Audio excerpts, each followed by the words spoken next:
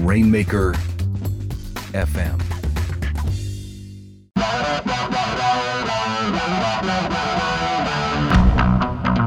And welcome back to the Writer Files. I am your host, Kelton Reed, here to take you on yet another tour of the habits, habitats, and brains of renowned writers. And this week, the multiple best-selling author of 5 books, including his latest, Real Artists Don't Starve, Jeff Goins returned for a special edition of the show and to talk with me about the new renaissance, his favorite books on creativity, and busting the commonly held beliefs of artists. In addition to being an entrepreneur and speaker, Jeff is a writing and creativity consultant, and his popular blog, Goins Writer, offers free tips about the writing life. His podcast, The Portfolio Life, also delves into many of the same topics via interviews with entrepreneurs and writers aimed squarely at helping listeners pursue work that matters.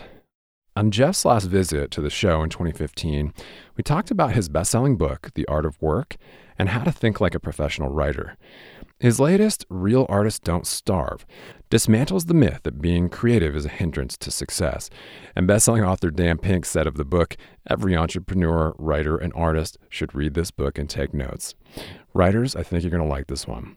In part 1 of this file, Jeff and I discuss how the starving artist mindset is a choice, not a condition, why now is the best time in history to do creative work, how John Grisham overcame the odds and 40 rejections to become a best-selling author, why you don't need to go big or go home, and the psychology of rule breakers and creativity. The Writer Files is brought to you by the all-new Studio Press Sites, a turnkey solution that combines the ease of an all-in-one website builder with the flexible power of WordPress. It's perfect for authors, bloggers, podcasters, and affiliate marketers, as well as those selling physical products, digital downloads, and membership programs. If you're ready to take your WordPress site to the next level, see for yourself why over 200,000 website owners trust StudioPress. Go to rainmaker.fm/StudioPress now. That's rainmaker.fm/StudioPress. And if you're a fan of the Writer Files, please click subscribe to automatically see new interviews as soon as they're published. All right, we are rolling once again on the Writer Files, and I am back with a special guest who's returning to chat with me in a special edition of the Writer Files that we are ostensibly calling Busting the Myth of the Starving Artist with Jeff Goins. Hey, Jeff, thanks for coming back on the show, man. Hey, Kelton. Thanks for having me. I love this podcast. Honored to be a part of it. Oh, appreciate the kind words. So Jeff is the multiple best-selling author of 5 books, including The Art of Work, and his new book is Real Artists Don't Starve, Timeless Strategies for Thriving in the New Creative Age. So pretty timely for this special edition of the show. And congratulations on the bestseller status. Oh, thanks. Yeah. People say, oh, I had no idea. It was a total surprise. And somebody once asked Jim Henson, did you ever imagine that you would be this successful? And he goes, yeah, I did. I was pretty sure it was going to happen. And yeah. He wasn't being arrogant. He was like, yeah, this was something that I envisioned, is the point of it. Anyway, all that to say, the week the book came out, I was watching my kids because it was the first time my wife had left both of the kids with me ever. I've got a 5-year-old and a 1-year-old, and she went on a personal business trip. She was gone for 5 days, and that was launch week of my book. And so the week after, I found out it hit the Wall Street Journal bestseller list, and I was surprised because I was incapacitated when the book came out and wasn't really able to do much to promote it. So yeah, it was fun in a less stressful way to hit a bestseller list, I might add. Wow. That's so cool. Yeah, I mean, the last time you were here, we were talking about The Art of Work and kind of getting into more of the writerly, your process. And we were talking about how to think like a professional writer and the myths of very productive writers. And in this new one, you've taken a different kind of a bet, but it's a similar idea. But really the question that you're asking in this new book is, what if you could make a living, and really a good living, from your art, right? And so busting the myth of the starving artist is a great place to start? Because I think what we're talking about here a lot is kind of these stories of mindset, and you're a great storyteller. This book obviously proves that. But I love the message here. Kind of we're talking about recreating yourself, but it means changing, right? And change is kind of scary for a lot of people. Yeah, absolutely. I mean, the argument of the book is being a starving artist today is a choice, not a necessary condition of doing creative work. And artist is one of those terms that more and more people in more industries are co-opting. And I think it's a good thing. You know, I love what Seth Godin says about art in his book, The Icarus Deception, where art is the thing that when you're gone, we will miss. It is you sharing your gift, whatever that is, with the world. And so that's my definition of art. And that's my definition of an artist, is somebody who shares their gift with the world. And so if you've got a novel in a sock drawer, that's not art because you haven't shared it, no matter how good it is. And if you are, at the same time, if you're doing a podcast and it's impacting people's lives and this is your gift, then you're an artist. And so the point of the book is, hey, you don't have to starve in spite of all these myths and ideas and honestly romance around what it means to be a successful artist. You don't have to starve to create your best work. And so I wanted to give people permission to thrive. And the converse of a starving artist is not a wealthy artist, although that's great. You know, I'd love for you to get rich. There are plenty of artists who have done that. That's not the point here. The point is not to be a wealthy artist necessarily. It's to be a thriving artist. What that means is you are doing your best work and you're not having to sell out or starve to create it. And yeah, as the title suggests, it turns out that many of history's most successful creative geniuses, in many cases, did not starve the way we think they did and the way we think an artist must. Yeah, yeah.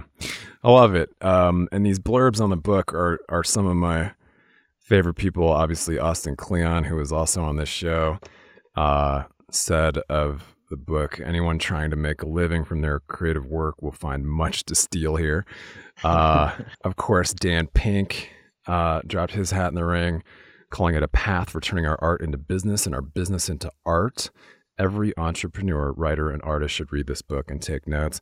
And of course, Stephen Pressfield, War of Art author, called it the work of angels. Wow. That's so cool. Yeah. I was like, thank you. But yeah, I mean, I am a big fan of all these guys. Dan Pink was also on this show. I'll link to both of those episodes. But, you know, I kind of feel like, you know, obviously you're talking about finding a way to live off your art. And I kind of feel like you're like Morpheus in The Matrix, circa 1999, when he said to Neo, you know, you're the one that has to walk through the door. I can only show it to you. Yeah. And he gives them the choice of the two pills, right? That's kind of like what this book is saying. You know, it's like you can take the blue pill and, you know, that's it. The story ends here. Or you can take the red one and Jeff will show you how deep the rabbit hole goes. Am I wrong?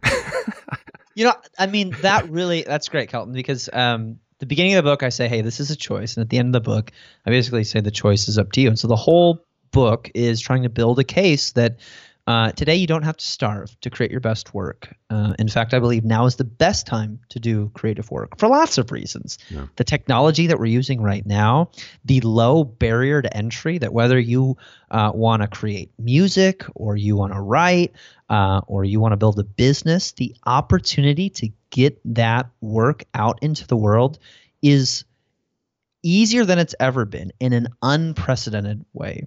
And so does that mean there's more crap out there? Sure. Does that mean there's more competition? You bet. But the opportunity that exists for us to put our art out into the world and actually see it impact people, that's incredible. And we just need to pause and acknowledge that if we have work that the world needs, it is on us to find a way to help that thrive. And I'm not saying it's not hard. I'm not saying that luck isn't involved at some point. I am saying if you want to be an artist, whatever that means to you, you've got a dream, you've got a passion, you have something that you want to share with the world, and the world needs that creative work.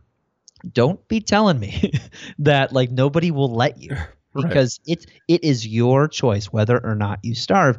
And at the end of the book, I basically offer this challenge. Would you rather believe a beautiful lie, the myth of the starving artist, which is a story that we've been telling ourselves for centuries, and it's just not true, or a difficult truth? Like, which is easier? And the truth is, sometimes we'd rather believe a beautiful lie than a difficult truth. And that's the Matrix right there. I love that analogy, red pill versus blue pill, because it's like, this is harder. This path is harder. Like, there's that scene in the Matrix where, he's eating the steak and he goes, I know it's not real, but ignorance is bliss, basically. Yeah. And that's like that's the cop out, right? Totally. That's going, well, yeah, but I don't want to have to worry about marketing or building a business or monetizing.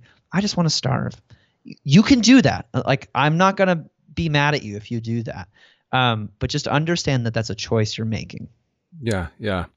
Well, I love that. And the inspiring messages within the book, we don't fake it till we make it. We believe it until we become it. And, you obviously get into your own story, which is inspiring. You've touched on that quite a bit in your writing. And then, stories like obviously Michelangelo and John Grisham and some other great writers. I actually didn't know that John Grisham had been turned down by 40 agents and or publishers to start his career. That's a good one. Authors like I think Persig, who recently died, the author of Zen and the Art of Motorcycle Maintenance. I think he was rejected 100 times before that book was published, and of course that was kind of a classic for that era. But there's so many of those great stories in this. So a lot of the message is slow and steady wins the race, right? Like, you still have to do the work, which is obviously also another theme you've touched on quite a bit. So in the book there are these 12 rules for being a thriving artist, moving from starving to thriving. And look, I know creative people don't necessarily like rules, but a rule like that's the word for it. It's a law. It's an idea. It's a principle that if you do this, things work out for you. If you don't, there are consequences. This is what we're trying to teach our 5-year-old right now. You can make that choice. Just understand that there are consequences associated with it. Right. And that's going so-so. But yeah, one of the rules is you aren't born an artist, you become one. Which again is another thing that I hear a lot of creatives kind of use to kind of pass the buck. I'm too old, or this just doesn't come naturally to me.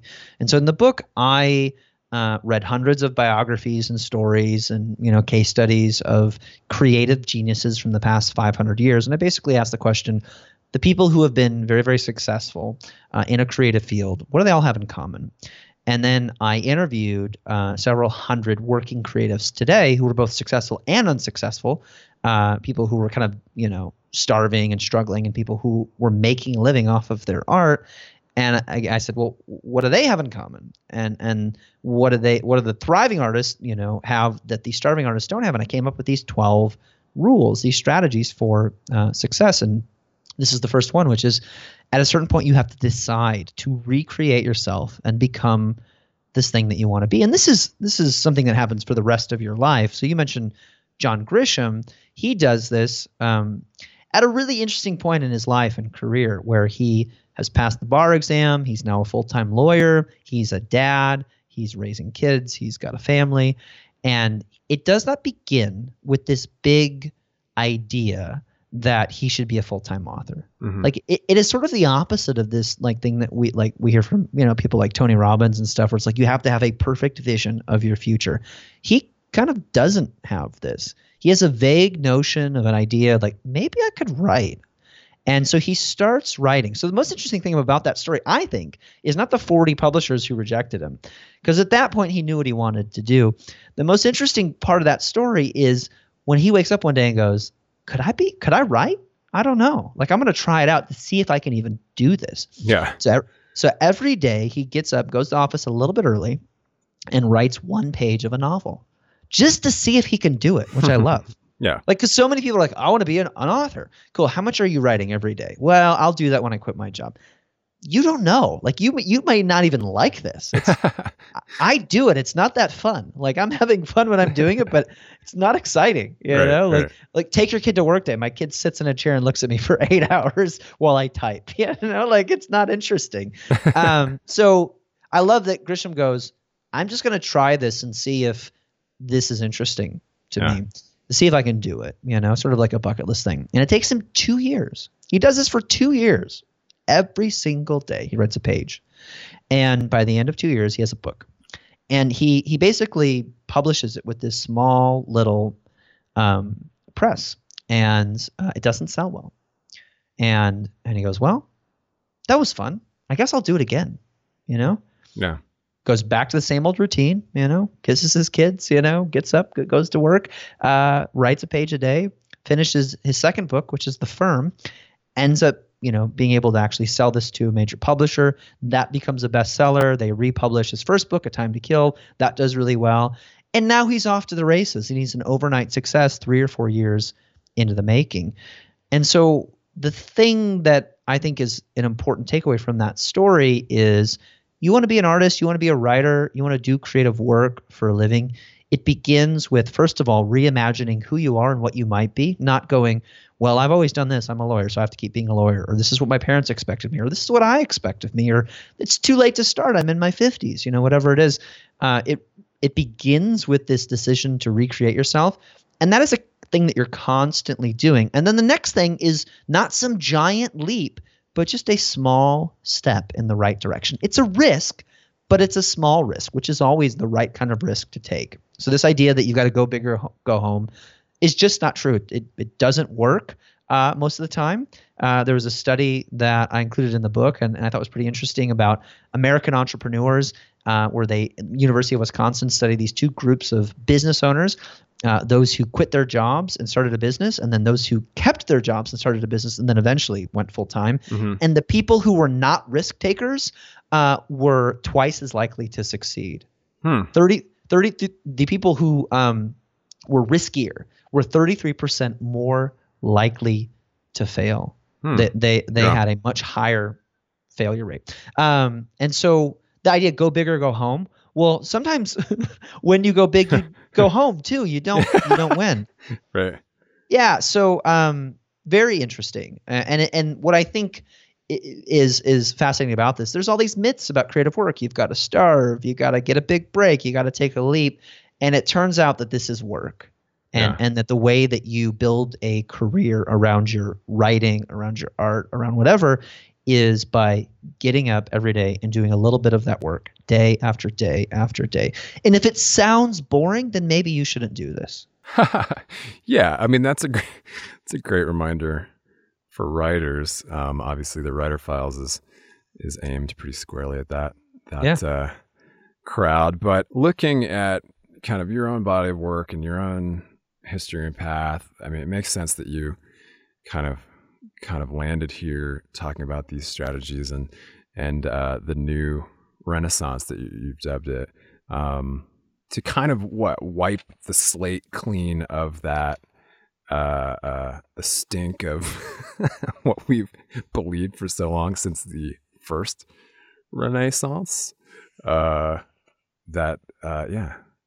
be successful, you have to starve, and I love it. It's a great message, man.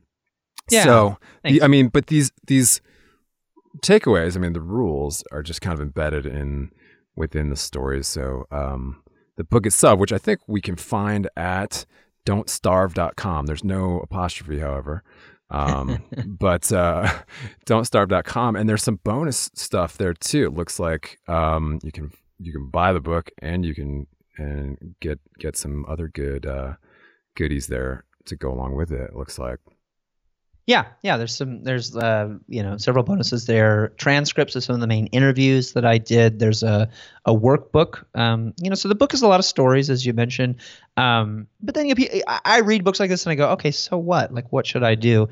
And there's a free downloadable PDF workbook that'll help you kind of work through practically, each of these rules and ideas that you can apply them to your own creative career. And there's this, we have a online community as well that just people who read the book are coming together saying, hey, what does it mean to be a thriving artist? And we've got lots of different crowds and industries and different fields of work represented there. It's a really cool active group. Yeah, I mean, there's a lot of great kind of antecedents. You know, we mentioned a couple, obviously Austin Kleon and Stephen Pressfield in that group. Do you have some other authors that you've kind of or that have helped guide you on your own path? I mean, in addition to Real Artists Don't Starve, what other books would you recommend writers seek out, specifically writers, in kind of like the creativity, inspiration / productivity, you know, any of those kind of areas that you love or that are just kind of sitting, you know, on your bookshelf? I love this question because I read a bunch of books for this book, and I like wasn't able to include all the books. Sure. As I was researching so many. Well, I mean, it's like the first step in writing a book, I think, a book like this anyway, that's kind of, you know, a lot of story, a lot of different stories, a lot of different kinds of research to kind of, for me, the research, the studies, the data is like the anchor for all the stories, you know. Otherwise you got all these stories floating around and people are like, well, like maybe this person just got lucky or whatever. And so I like having both, you know. But like I feel like when you write the first draft of a book, you're basically saying, look at all this work that I did. And I had an editor say, man, hide all that self-congratulatory crap, you know, put it in your endnotes if you have to keep it, otherwise cut it. You know, basically like just tell us what we need to know in the simplest way possible. And so in many cases that meant I was cutting out pieces of the book that just weren't necessary to the argument, but were fun. Yeah. This guy that I stumbled upon, I mean, there's a few answers to this question. Because I read some kind of heady academic stuff, which was fun, but like not the easiest stuff to read, you know, then like more readable stuff, and then like, you know, very, very readable stuff.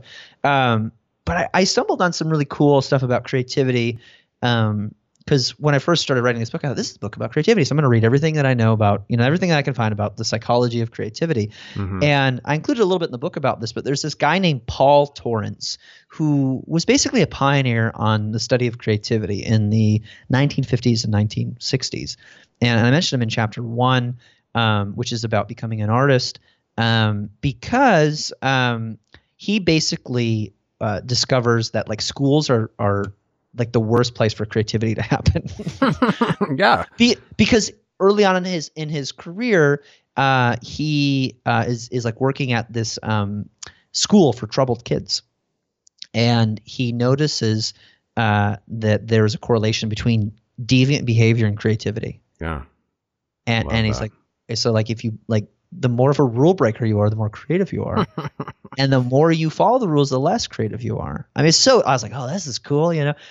So that's he wrote a book. He did a bunch of, he was an academic, you know, professor, and there's a center dedicated to him called I think it's called the Torrance Center in Georgia, where I got to talk to some of the people that are continuing his work. He's now passed, but I got to talk to some of his previous students. It's just interesting. I mean, he is one of, like, the reason we're talking about creativity today as like an actual field of scientific study versus just being this like magical thing, which is what it was thought about 75 years ago, is because of him and a few other of his peers. He wrote a book, which is really just a collection of articles that he wrote called Why Fly. I had to look at my bookshelf. Yeah. Why Fly is what it's called. I wanted to call it Will It Fly, but that was Pat Flynn's book.